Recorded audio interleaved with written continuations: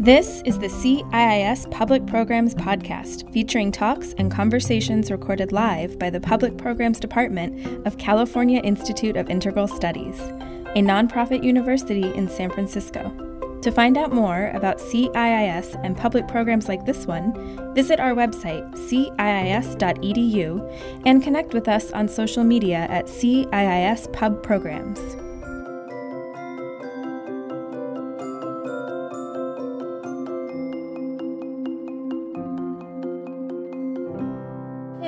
Hi, Joy.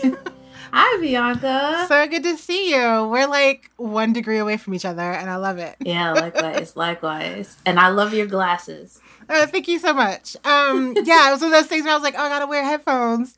Okay, you can't see my earrings. Let me just put on some lashes and some glasses. So thank you for noticing. Razzle dazzle. Thank you. And this purple is beautiful on you. I've been staring at it from the background because lace is just a hard thing to wear sometimes. And it just takes a level of confidence and clarity, which we'll talk about in a minute with your book. But I'm so excited to spend this time with you. And I wanted to start first by honoring your newest ancestor, your aunt, who you shared on social media. And so, what I've learned about death and grief during this time is that it's one all around us. But it's also, grief is such a shapeshifter. And it is. Grief is also praise, I think, as well, in many ways. So I just want to invite you to say your aunt's name. And if you're moved to, want to share a story about her to get us started, I invite you to do that. Yeah, so my aunt's name was Ann Darby Hinton, and she was an evangelist in the church. I mean, I talk about the Black church in my book, but she was an evangelist. She had a beautiful voice, and a smile that would light up the room. I often talk about how I come from a legacy, a lineage of full-bodied Black women. And on my dad's side of the family, like, it's thick over there. It's thick and heavy. And so, growing up around larger body women like my aunt, I mean, she had a way of being able to command the room. And her presence was something that filled spaces. And she passed unexpectedly. And kind of like you said, grief being like a shapeshifter, and like just going back and listening to the things that she said or the songs that she sung.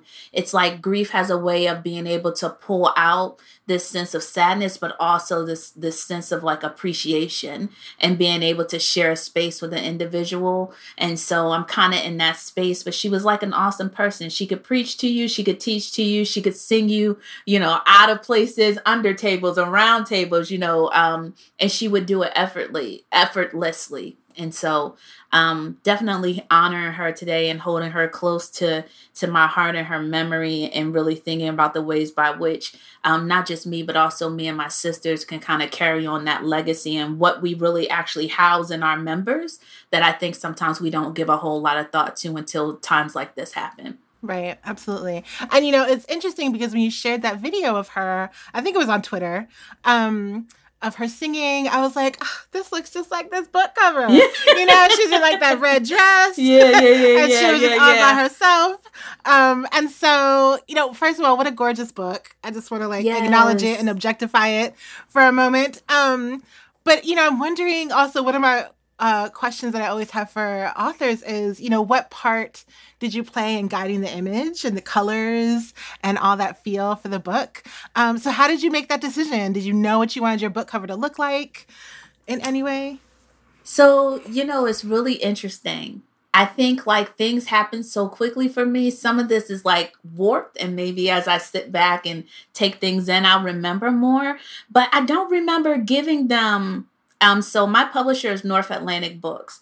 I don't really remember giving them outside of the information that I gave them when I first started writing a book. Like, this is what it's going to be framed as. This is kind of, it's a pro-Black lean to it, right? I'm talking about Black girls. I'm talking about Black women. And then I just kind of left it, and they said, Joy, we have a cover for you. And initially when they showed me the cover, it didn't have those little gold things in it. So the little gold noodle looking things were, and I remember seeing it and like gasping. Like it took my breath away. I was like, oh my gosh, like, is that my cover? I couldn't, and then I kind of like sent it to everybody that I knew, like, look at this. And then they took some feedback because I had some ideas of like, it's community. Is there a way we can put like cities or buildings or something in the back? And they were like, no, we could try. And then that's where the little golden noodle things came from. And then they told me, they said, well, when we print the book, we'll make it textured. And I was like, okay, that's fine. So for the longest time, I think, maybe a month ago, I actually got a physical copy of the book. So I didn't know exactly what that texture would look like and how it would be metallic. They said it would be metallic, but I was like, okay, whatever. And then I finally had a chance to like get the books in the mail, and I unboxed it, and I was like, what is this masterpiece? Like this piece of like beauty, right? But North Atlantic Books, I mean, they got an artist and illustrator to do the work, and they just kind of built off of the vision of the information that I gave them, and that kind of popped out. And it kind of made me feel good. Like, I think I'm in a good place. I'm working with a good group of individuals for them to capture that vision. Right. And people that are listening to you, right? And that are hearing the words that you're saying, which is rare, I think, not just for Black women, but for fat Black women, especially in this, context. So congratulations for, having that experience, because that, I think, is just such an affirming experience. And also just a book that shines. It's such I'm just going to show people if they haven't seen it. It's shiny, it's beautiful. It's like it has a sensual experience for everyone who's going to grab it. And so I think it's just such a thoughtful way of attracting other Black women, other Black people to be drawn to the book. So yeah, I'm really excited about this. And reading your book, I came up with several questions. So I have a few, and by a few I mean like 15. So I definitely want us to like have a conversation. We might not get to all of them. And so I really want to start with the overall theme of your book, which, for me, so I've been fat, I'm Black Puerto Rican, and I've been fat all my life, to the point where people are like, you look so young. I'm like, because I've been fat forever. Like, like that's just how it works. But, for me, I know that fat Black women created the movements that we know and understand today to be called fat acceptance, and that those Black women are often excluded from any kind of history or legacy or narrative. And so what do you want to say to those who are listening in today and later on that are new to the fat acceptance movement, and how to find the work of those who are often excluded, so that there's a more holistic and fuller understanding of how we got to where we are and the labor of Black women? Yeah, I mean, I think part of this is like, there has to be an honor, I think, and a value to history. And I think that when you honor history and when you honor stories, right? So I'm a qualitative researcher by trade, right? And so part of what I do, a lot of what I do, is like sitting and listening to everybody else.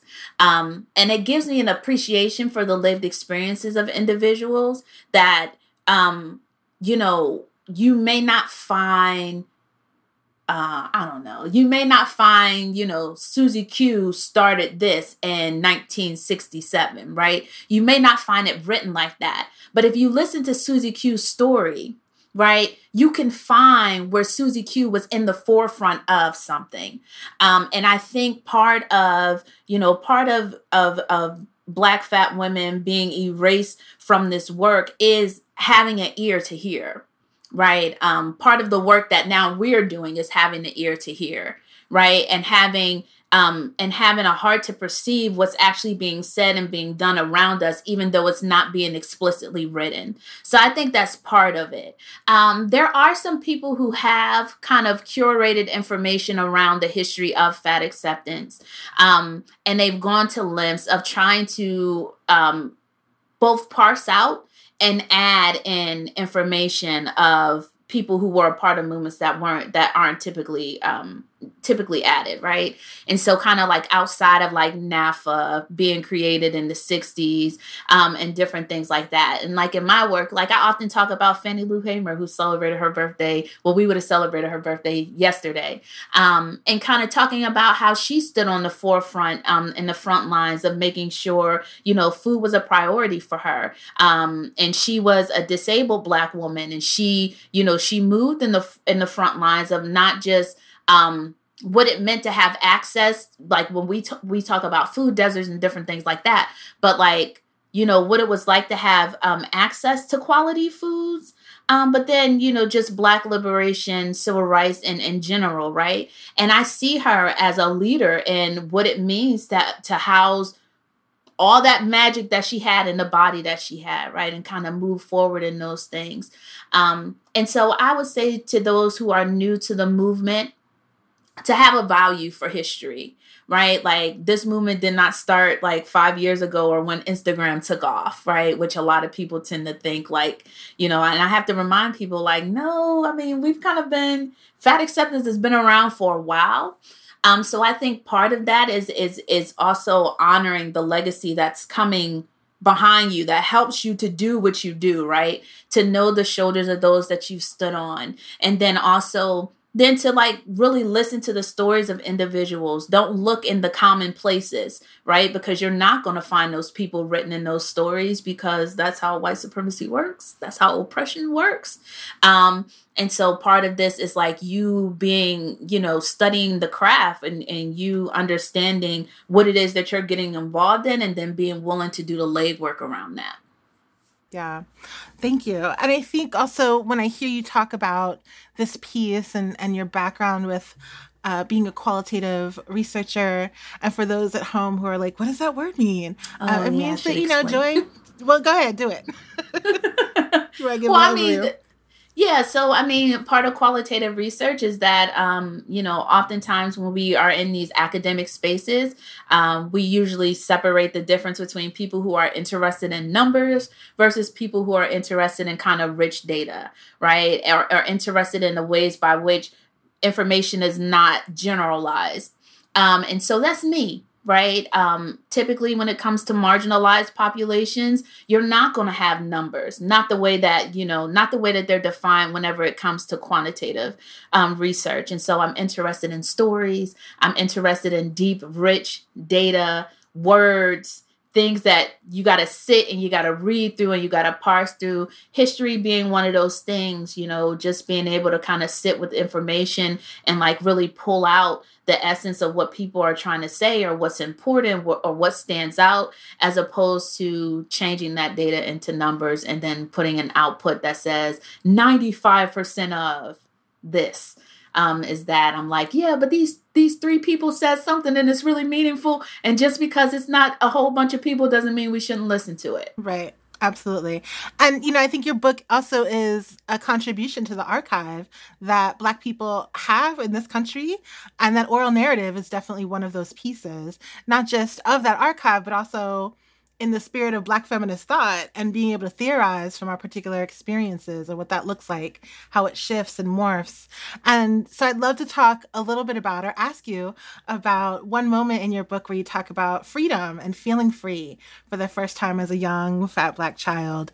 And you wrote that you, quote, backstroked to freedom when learning how to swim at the YMCA as a young Black girl.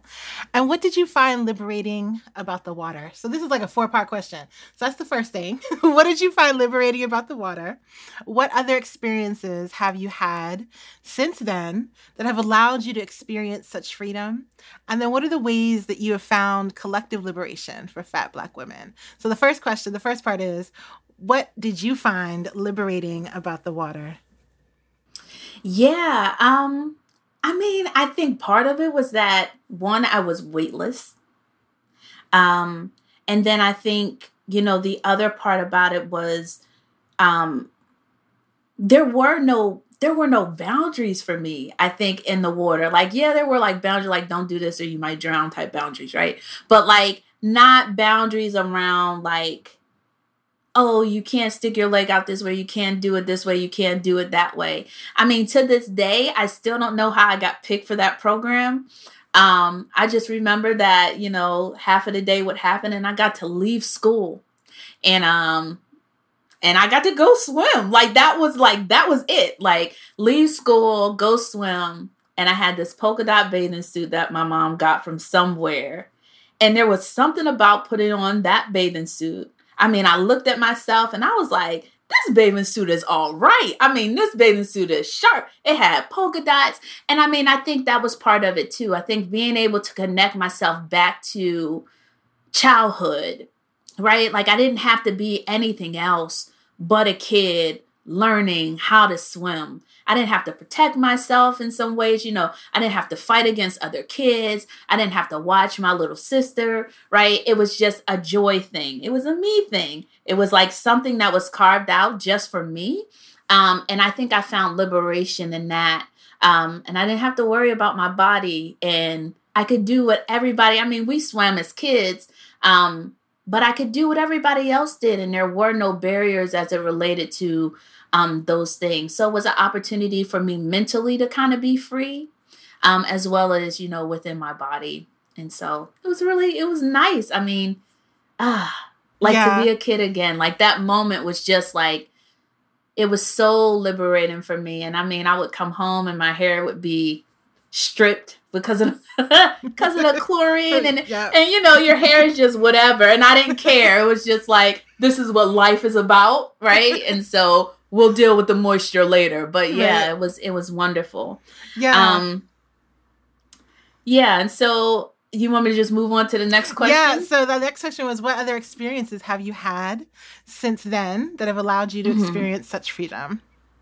Such freedom. I mean, I think so. Okay. So, I mean, well, we're all adults and I think this is kind of your lane. So I think sex has been another space for me. I kind of talk about this briefly in the book too, a little bit. But I think, again, it's just that sense of safety and being with somebody who was like, it wasn't a thing. Like, your body wasn't a thing. And like, in some ways I was like weightless.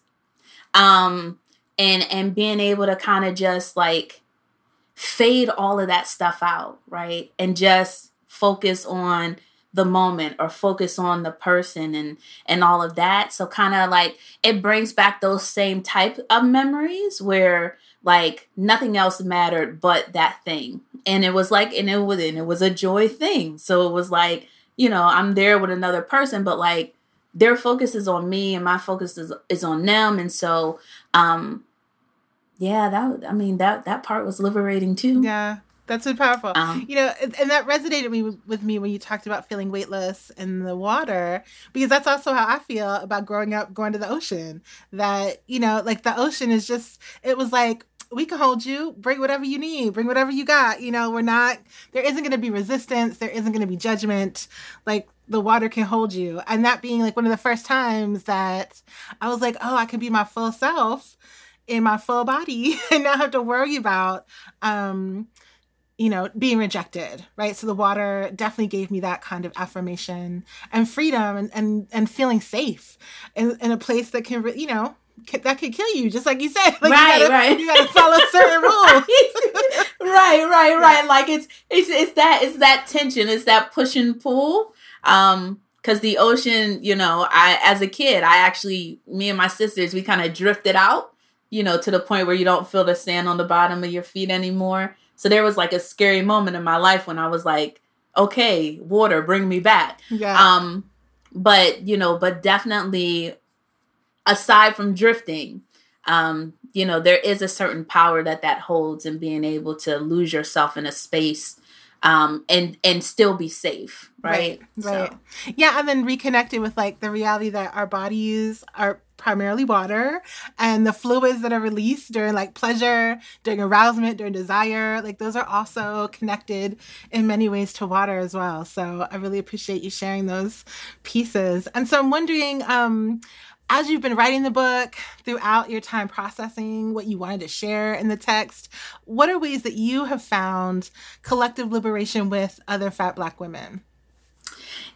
Yeah, I mean, I think, so one of the things in writing the book, I kind of talk about coming upon this community. And when I first started doing research in this area, like I was fired up about, about fat liberation and about fat acceptance. But a lot of the stuff that I came upon was like super white spaces. And I was like, this is good, but it would be great to kind of stumble upon people that look like me.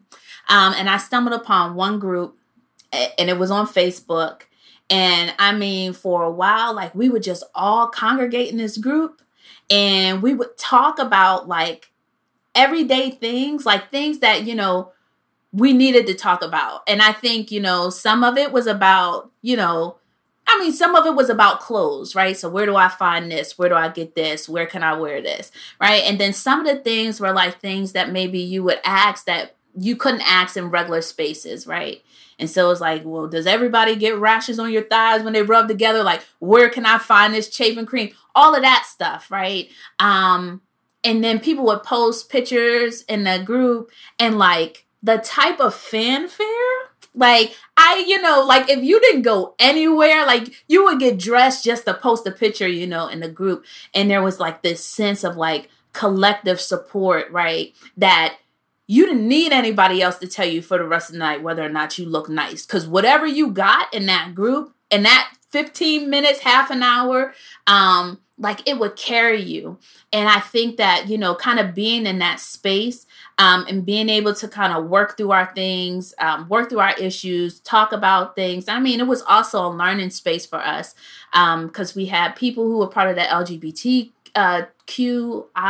plus community who was also in that space, and they were willing to talk about like their experiences and educate us. And so we were all getting free together, right? Like we were all, even though it was Facebook, like, at some point I had to like mute them at my job because I was like, y'all can't be posting all these things and showing up on my news feed. I'm gonna get fired. Like, let's not do that. So, but there was a lot of just sharing and openness, vulnerability, and just teaching. I mean, like education that just came out of that space, that we were able to find freedom, if not for ourselves, for one another at times. We had like dump posts where people were just like, let it out. If you're stressed out, put it here. And like people were just like sharing. And so, to me, I was like, wow, like when community like really shows up for each other, if this is what it looks like, if this is the freedom, if this is the type of liberation that we can access in our spaces, then we might just be okay, right? Like, we live our world, we do our 4-hour shifts, our 8-hour shifts or whatever, but we would come back to this place and we would get restored and we would be renewed. And if nobody else supported you, you had the support of your sisters. And so that was definitely a defining space for me as it related to the collective and accessing liberation with everyday Black folks. And I love that part too, right? It didn't have to be academic Black folks. It didn't have to be Black folks in high places. These are your everyday, we all grew up in a space together. We've all kind of experienced things. These are people, from different walks of life, and you didn't need accolades to belong. And so that was like a beautiful thing for me. Yeah, and I hear you saying a lot about power and how, representation isn't enough, as you shared in your trip to Dakar. And I think a lot about how people think that representation is powerful, and it is, but it's not the same as power. And what I hear you saying is that the representations that you had in this Facebook group, and that we probably can see in a variety of other, like what the young people are doing on TikTok, what people did on Tumblr in the early 2000s. Those are also forms of power where people are in control of how they want to be presented, controlling the gaze, as the Academy might say, and really recognizing the power of our expression, our gender expression, our sexual expression, and also having that recognized and honored in such a public way, I think is really so much more powerful than seeing, one person on like a billboard, as you said in the book. And so I want to talk a little bit about that power and shift it to the misuse of power. Because you talk often and use a phrase called adultification bias. And I want to invite you to offer a description or a definition of what this term or phrase means for you and how you're using the phrase for people who may be hearing this for the first time and may not be as familiar. Yeah, so I think adultification bias to me is the bias that people have towards younger individuals. There is a judgment that's kind of placed on them that holds them at a higher standard for living their lived experience, right? Which is biased, or it's undue, right? So it shouldn't be. So there's this sense of judgment that happens typically to younger individuals. I talk about it in the book as it relates to younger Black girls, right? To where they're being held accountable for things in ways that they're younger white girls wouldn't be, right? And I think we see this a lot. I think it shows up in a number of different ways, even in our own communities. If you're part of a Black community, I'm pretty sure you've heard at least once adults talk about Black girls being fast, right? Like, she's fast, right? And I'm like, but she's 11. So is she really fast, right?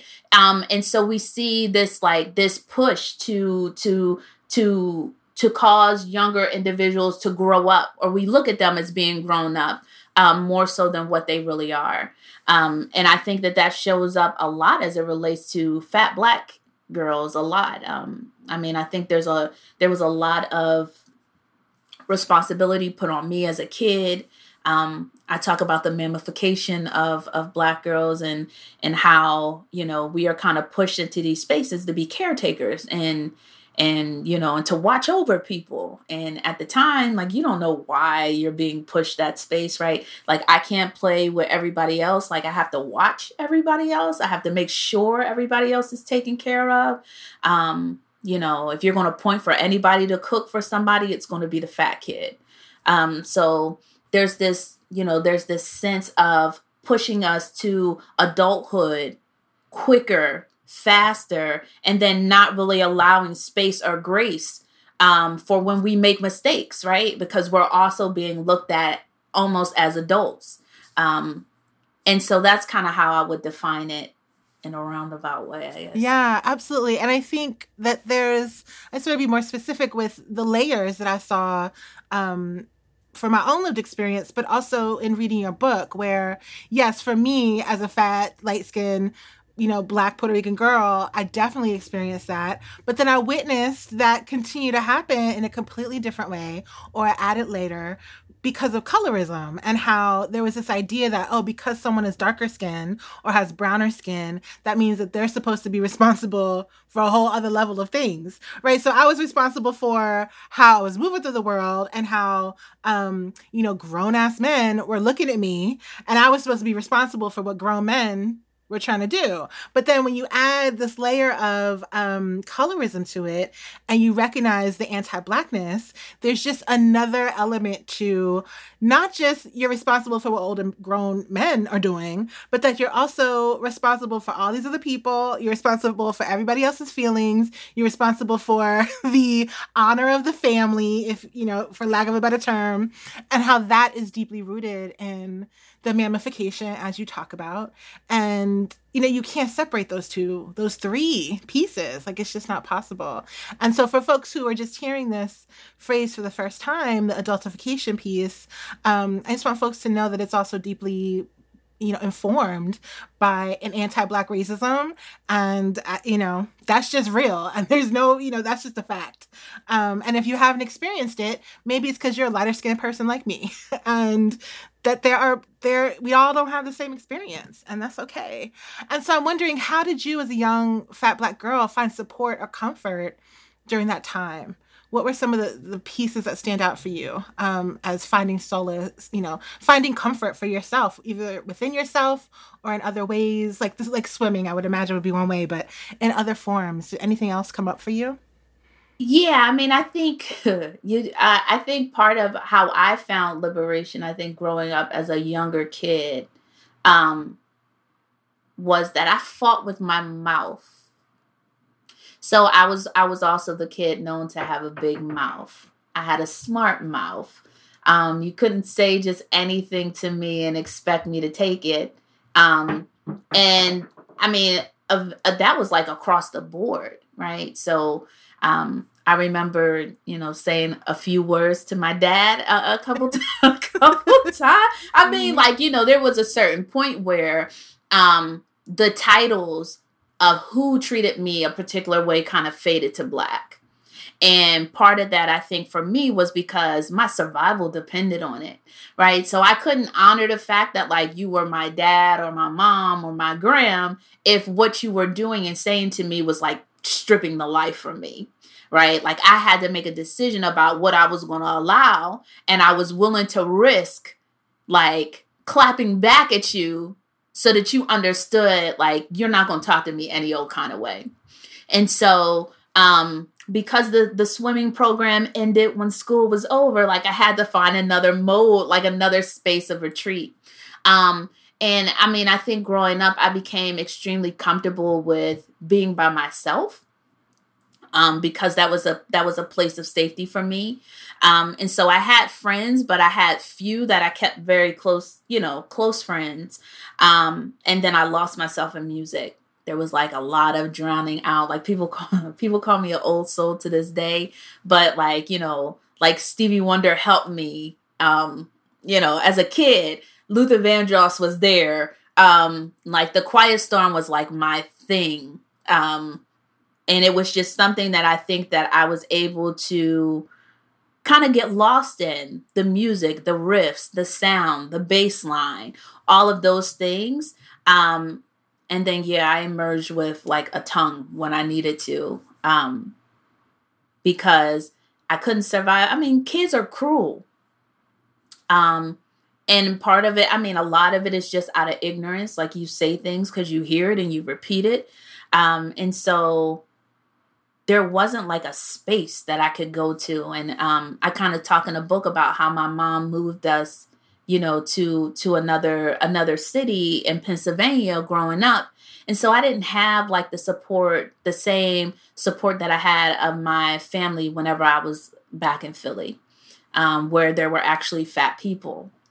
And so there was a lot of like me remembering the words of what my gram would say, me remembering like, the presents that my aunt brought to the table, and me telling myself like, it can't be all bad because they're good. So, there has to be some good in this.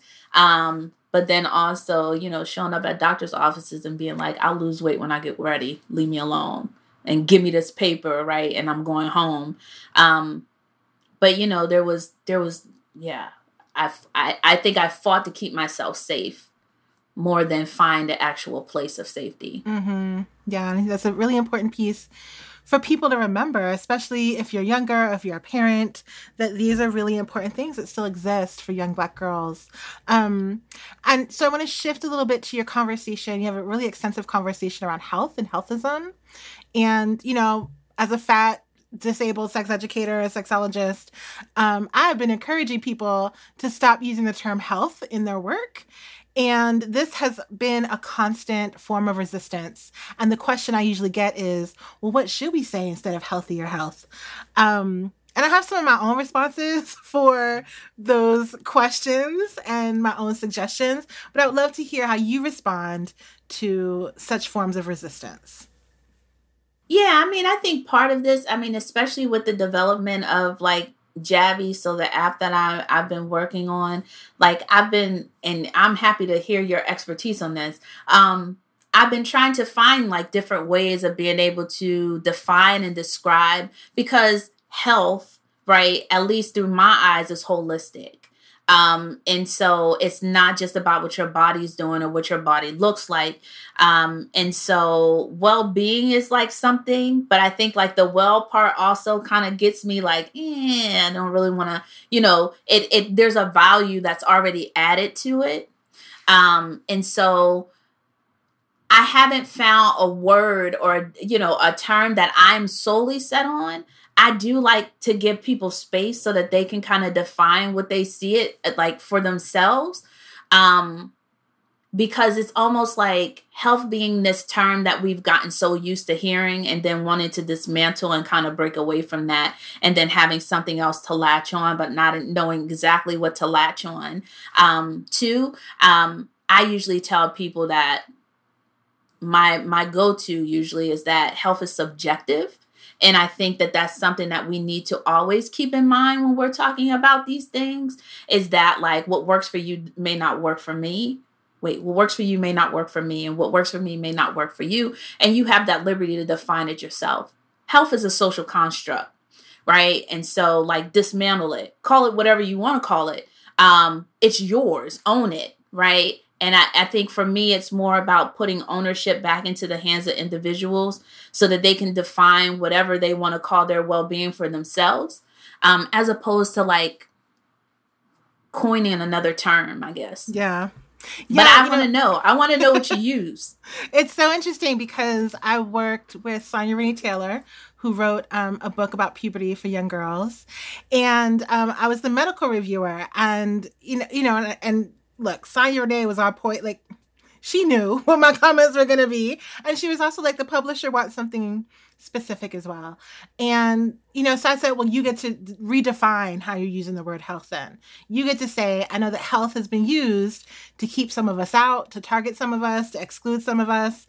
And I'm using health in this way. And this is what it means in this book, right? So, I agree. Like, we need to use language in a way that connects us to people and so that people can find us more easily. And so, yeah, health becomes a useful term. And for me in my field, when people use health, they talk about like sexual health, or they talk about healthy relationships. And for me, as a disabled person, like, I'm never going to be healthy, like, I'm already sick, so having me teach other young people who might also have a disability to try to attain something that just isn't possible for them because they're never going to be healthy, for me is a violation of my principles. It's not in alignment with like body autonomy. So I usually tell people when talking about like relationships, think about a respectful relationship. What does respect feel like for you? What does respect feel like when you have that relationship with yourself? And so really starting with the self, like what kind of relationship do you have with the identities in your body that are showing up? Is it one where you're feeling solid and secure? Is it one where you have questions and you're curious? And then how does that impact the other relationships you want to build with other people in a particular way? And usually the people who have the most resistance are people who are just like, but that's how I was trained. And I was trained 30 years ago. And it's like the world changes and like language is alive and, words mean things to different people in a different way. So finding the language that really connects people, I think, is really important. And sometimes I'm like, go open a thesaurus, like go find the word that you think speaks more clearly and eloquently to the way that you want to talk about whatever it is we want to talk about. Because for a lot of people, they don't want to talk about sexual health. They're talking about something else. They're probably talking about like body autonomy or pleasure or, whatever else comes up. So I appreciate you sharing that because it's true. We need to use language intentionally to build community. And I think that's how people find us. And that's how people connect with us. And so I want to switch a little bit to another question. But a common conversation that we're seeing happen right now, especially in the movement for Black Lives, is about Breonna Taylor. And so I want to know if you believe that fat phobia, anti-Blackness, and misogynoir play a role in the murder of Breonna Taylor, but also in the response to her murder. And if so, can you expand on how fatness is a part that has not been central to this conversation? So, I think that I think anything that has to do with Black people in this country, anti-Blackness is going to be there. I think that fat phobia is ingrained in anti-Blackness in some ways, and is a functioning component of white supremacy. And I think that you don't get around that anytime injustice is being done. I think if we talk about fat phobia as it relates to Breonna Taylor, I think those conversations, or at least where it shows up, is probably a lot more subtle. It would be interesting to see what the reports on her autopsy and different things like that will look like, kind of the remarks around those things. I remember when I seen her picture, when they first started showing her picture, that was one of the things that struck me as like, oh, she's a little chubby, right? Like, and I was like, oh, for me, there was like that sense of connection. But I didn't see anything that was explicitly said about her body size. But I think that, when we start talking about what happens in Black communities and how Black people are often robbed of the justice that's due to them in this system, you're going to have anti-Blackness that runs through that for sure. And I would like to see how they respond. I mean, it took them a long time before they came out and said what they said about Eric Garner, and about his conditions. And I often tell people, and I think it's in the book as it relates to Mike Brown, right? No one would have ever believed that story if that story about Mike Brown kind of turning and charging towards the bullets, if that story was told and it was about his friend that was with him. Right. One of the reasons why people were able to kind of sell the story of Mike Brown doing those things was because of his size. And so, save Breonna Taylor being asleep in bed. Right. I think that the conversation would have been a lot differently if she was up, if she was moving around. Right. It's hard to pin a story on somebody when they're not moving. But it would definitely be, I would be interested to see kind of what's written about, in the autopsy. I mean, I think I read an article today that said that they didn't release all the information around that. And so for me, I think that part would be interesting to see if fat phobia shows up there. But anti-Blackness runs through and through. One of the reasons why they were there, one of the reasons why they ignored the rules and all of those things, because Black people don't get to be innocent before they're deemed guilty. It's this idea that, you have to be doing something wrong. She had to be, doing these things, even though they had the evidence in front of them that said that she was not, right? And so, there are days like this country is something else. But yeah, I mean, go ahead. It's a real reminder that, for me, that fat Black people don't have any privacy. And that fat Black people can work as much as they want and try as hard as they might to find a space of comfort, of rest. Like, she was resting in her home when she was murdered. And so the reality that our bodies are always up for people's conversations, critique, thoughts, opinions, touch, the way that people touch me, I think it definitely speaks to them being like, oh, you're fat, and so I could be safe with you because of the ramification of it all. And it's just like, first of all, why are you touching me? But also, like, how dare you? And just the reminder that, like, we never really get to have our own space out in the open, but even within our own homes. And so it is a devastating reminder. And those are some of the pieces that I think really I see missing from these conversations. And as much as, we talk about them within our communities, I think when we don't do, as you argue, a full, inclusive, intersectional understanding of the oppression and the violence that we experience, we're really not doing a good job of collective liberation or moving towards that approach either. And so, you wrote in the book that white people would rather disappear from the internet and Black followers before they changed. And, this is exactly how people like Twitter and Facebook and Tumblr and wherever else, when you're targeted, these are the exact same expectations that you're told to do if you're targeted. It's just like, just get off that platform then, and people will stop bothering you. And so you talk about online harassment and violence throughout the book in various different settings. And I'm wondering, what are some solutions that you have found to ending online violence or to maintaining your own safety and security, either through your podcast, through any types of other work that you do online or in social media? Yeah, so I found that the unfollow and the block button are my friends. So that's kind of, that's like level 1, right? Who do you not want to interact with? Block them. Who do you not want to see? Unfollow them. That sort of thing. I think it's also important, or at least what I've kind of seen in my own spaces, is when you strip individuals of their everyday arguments, right? And so like fat people, when it comes to like people insulting fat people, like the bar is extremely low.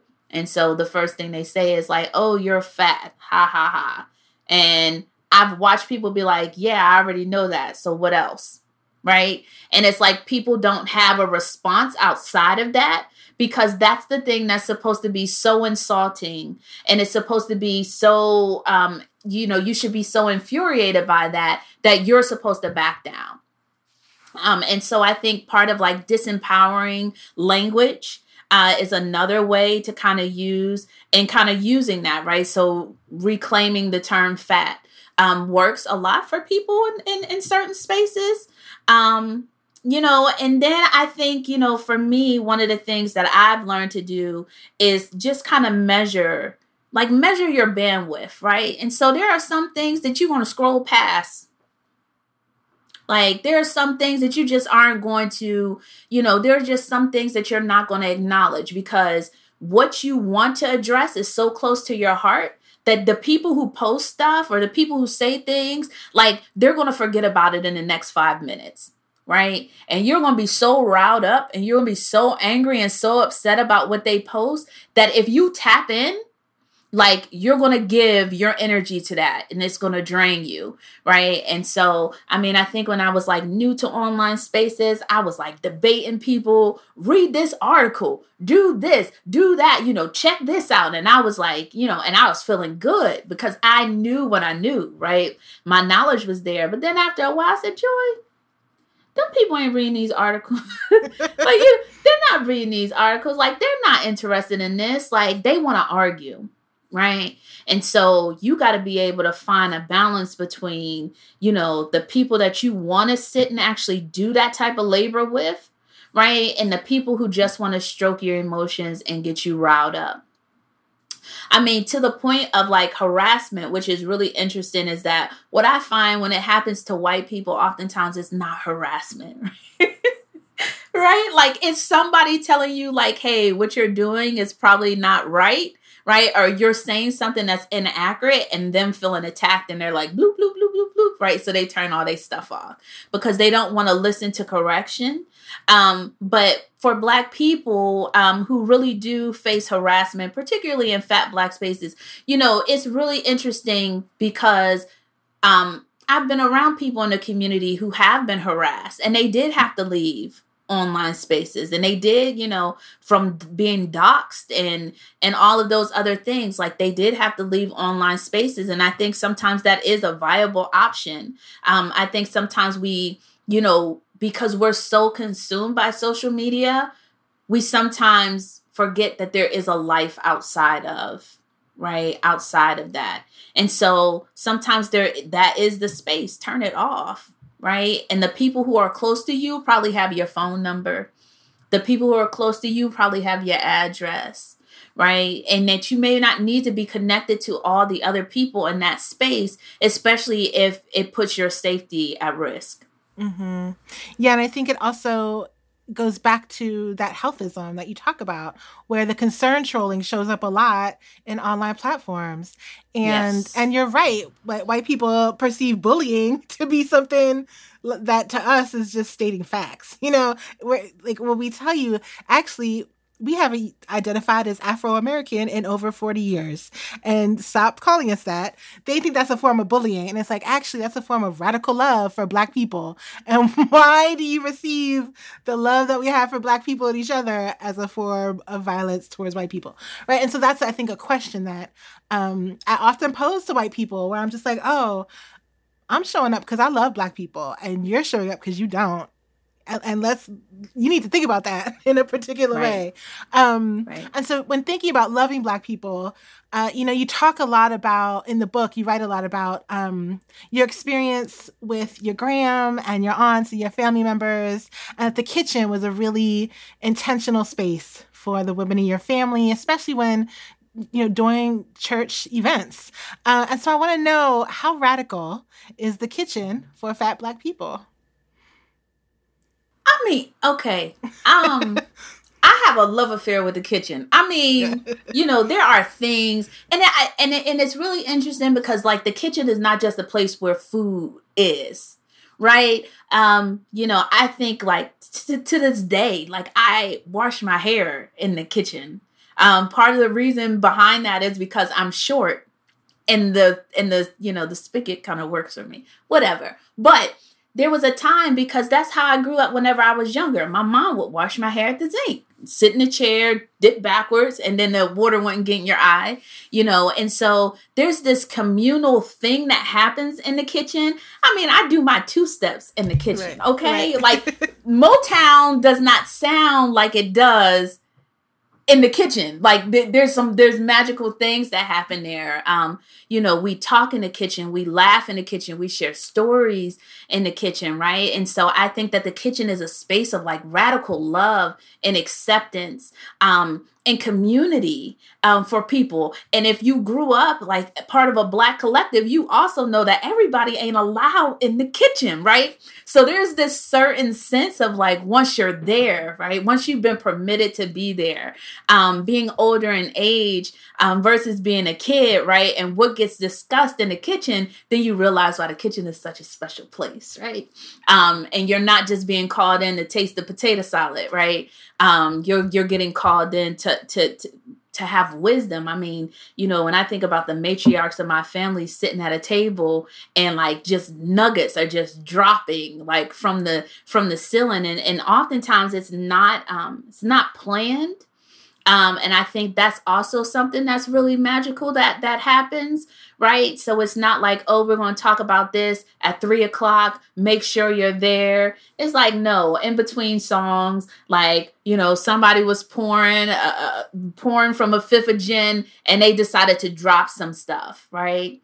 And so in those spaces, like, you learn how to honor what happens in those spaces. Like, it kind of blows my mind, because in a lot of ways, like, even when we talk about, like, learning how to cook and all of those things, like, sometimes that don't even happen in the kitchen, right? Like, they're telling you how to make peach cobbler. Everybody's sitting around the living room table, like, the couch and stuff is like, no, you got to put the butter in here first. So you're not learning how to cook in the kitchen. There's other things that are happening in that space, that communal space, that sharing of, like, information and wisdom. And there's just a lot of love. And I think for me, being in that space and being with my gram and my aunt and my other family members, right? Like, to me, I was like, that's what I want. Like, when I think about family, I think about moments in the kitchen. I think about those times when we connect with one another, and we throw our parties and our get-togethers, and everybody's in that space, and we're loving each other, and we're laughing at silly things, that we'll remember 10 years from now, that kind of keep us going, after our grams and our aunts have passed on. And so, yeah, I mean, the kitchen is like it's a wonderful place, where great things happen. At least that's been, my own experience in my family. So I would say that it's a place of radical love and acceptance, definitely communal.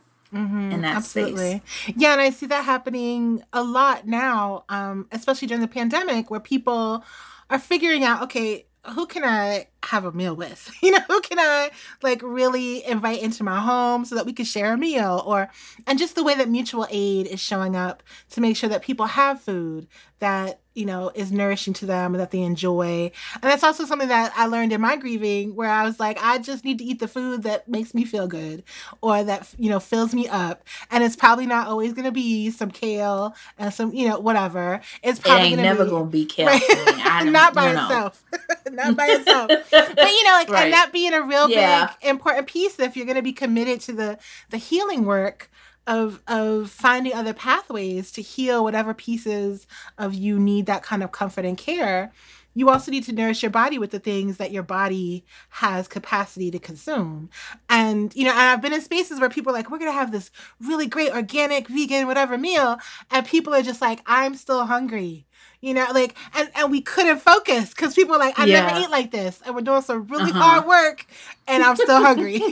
So I learned that very quickly that we need to, when we do that hard healing work, we got to, consume the things that fill us and nourish us in the ways that our body understands. And we can't just do a quick shift when we're doing that healing work. For sure. Yeah. Go ahead.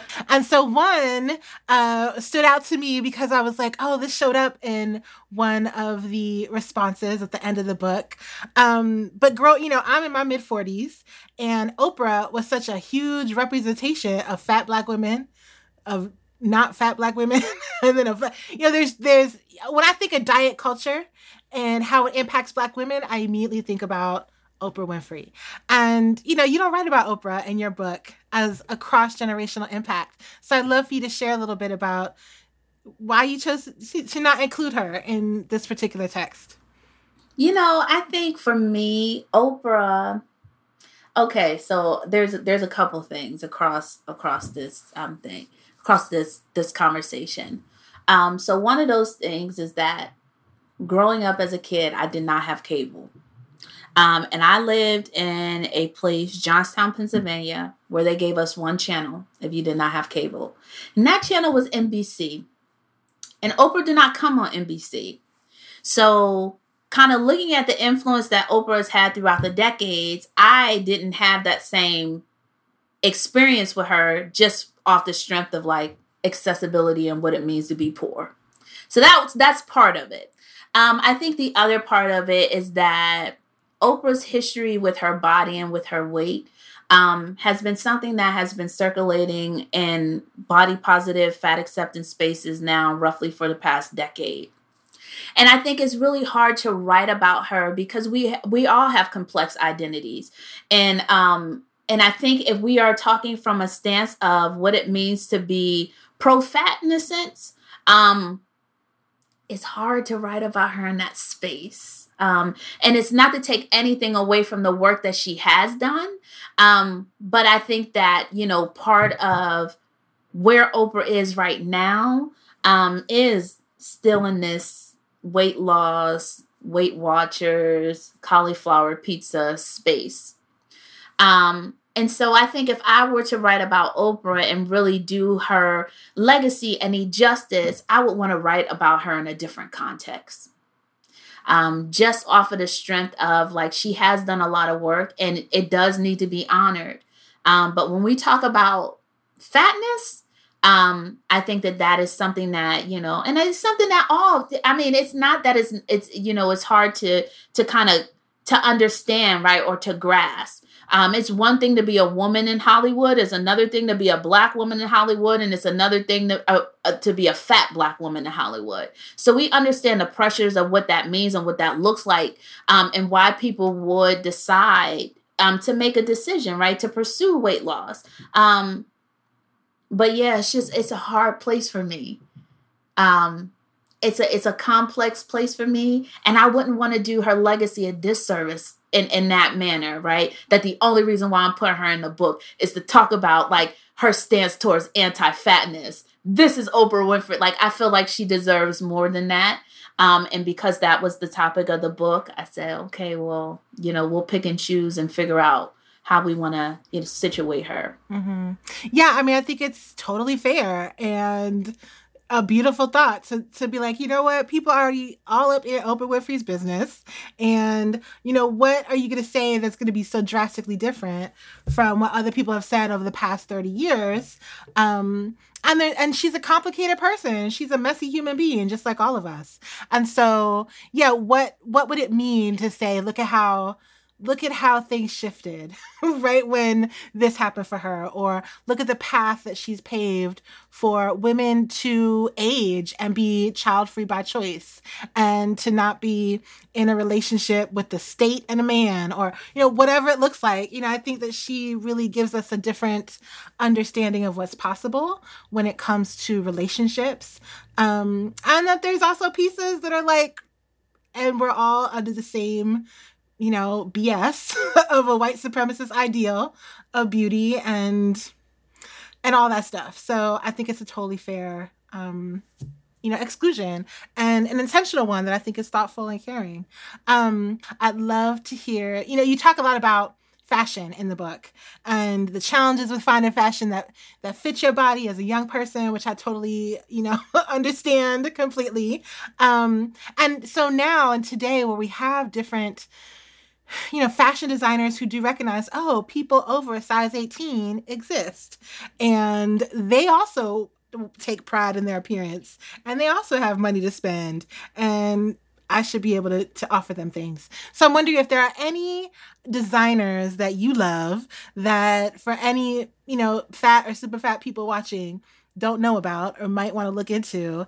Who do you want to share for those of us who might be seeking to improve our wardrobe? So I have one brand that I say, would probably accommodate people across sizes. So if you're a small fat, mid-size fat, super fat, and that's eShakti. I have a special love for them. Like, I tell you, I mean, being able to send my measurements in, I want that dress and I want it with longer sleeves, or I want it shorter, or I want it I'm 5'4", because here's the thing. Yes, I'm fat, but I'm also short. So, one of the reasons why I learned how to sew growing up was because I needed to learn how to hem pants, how to hem skirts. Everything's too long. And I needed to find a way. Then I was like, well, maybe I can make something that I like for myself. So I have this special love affair with eShakti because they're like, we'll make it how you want it to look. You send us your measurements, we'll make it, and it'll fit the way that you need it to look. And it's good quality stuff. You know what I mean? And I'm like, okay, well, I can get tailored pieces made, right? And I can, like I said, I can specialize it. So it might be long sleeve on the model, but I want short sleeve. Because that was another thing. It's I see this dress and it ain't got no sleeves. What am I supposed to do? I can't wear it to work. Give me something with sleeves on it. And I think that, some of it, they just added some things. So they are, they're becoming a bit more accessible as it relates to pricing. Because in the beginning, I was like, I got to pay for this and got to pay for the tailoring. Hold up, eShakti. Hold on. So, and I don't even know if I'm pronouncing it right. That's what I call it. But I don't know how else to pronounce it. So you're pronouncing it how it looks. So yeah. Okay. Yeah.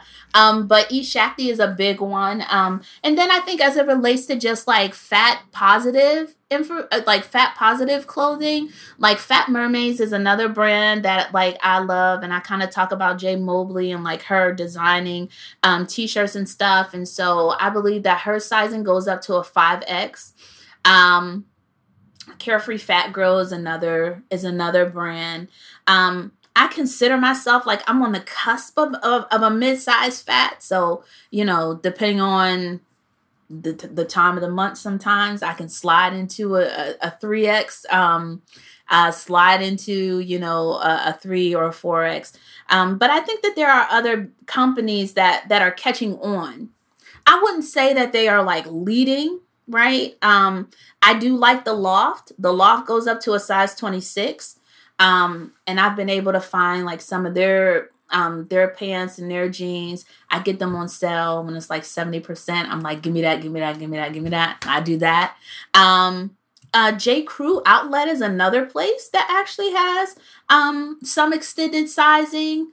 And then, I mean, you have like Torrid, you have Lane Bryant, you have Women Within. There are people who like them because they have larger sizes.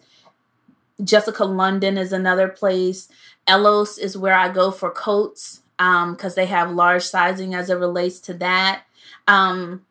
But I do think like there's a phasing out too. So like I feel like Torrid and Lane Bryant, they got to step their game up some because I feel like they've been like in a space and it's kind of been a monopoly. So people have been going to them because they are the only people that provide things. But like this shirt I have on right now is from Ashley Stewart.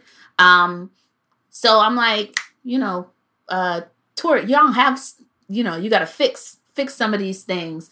Lane Bryant, you gotta step up your game. And then like Ashley Stewart, I kind of like their stuff too, but like their sizing is iffy. Like this shirt, I think is like a 28 or something. And like, I don't wear a 28. So it's like, yeah, they were like, you gotta be like, some brands are like, we have extended sizes. Like we go up to a size 32 and like your size 32 is a 24. Like just because you change the numbers don't mean that you know what I mean? So sometimes it's kind of looking through that. But if I were to like, Ishakli will sell you jeans up to a size 32.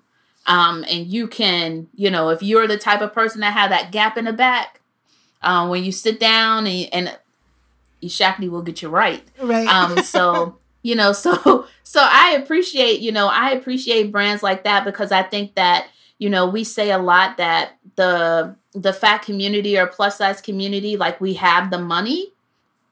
And so if you have the money and you have somebody that's willing to tailor pieces for you, like why not do that over a Fashion Nova? No shade.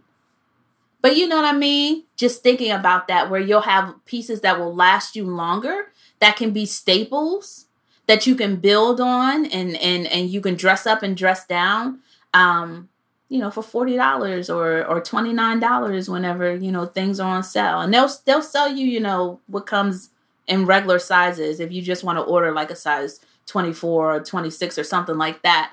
But, why not get it tailored if you can? Right. Yeah. Finding a good tailor is like the key to life in many ways. Joy, it's been such a fantastic opportunity talking with you and connecting with you. Thank you so much for sharing your time with us this evening and also for writing this beautiful book that ends with a love note to fat Black girls. So I invite you to just at least read that part if you have the book and haven't started it yet. And so I just want to thank you again. Thank you so much. Thanks, Joy. Thank you for listening to the CIIS Public Programs Podcast. Our talks and conversations are presented live in San Francisco, California. Podcast production is supervised by Kirsten Van Cleef at CIIS Public Programs. Audio production is supervised by Lyle Barrere at Desired Effect. The CIIS Public Programs team includes Kyle DeMedio, Alex Elliott, Emlyn Guinea, Jason MacArthur, and Patty Fort. If you liked what you heard, please subscribe wherever you find podcasts. Visit our website, ciis.edu, and connect with us on social media at CIIS Pub Programs.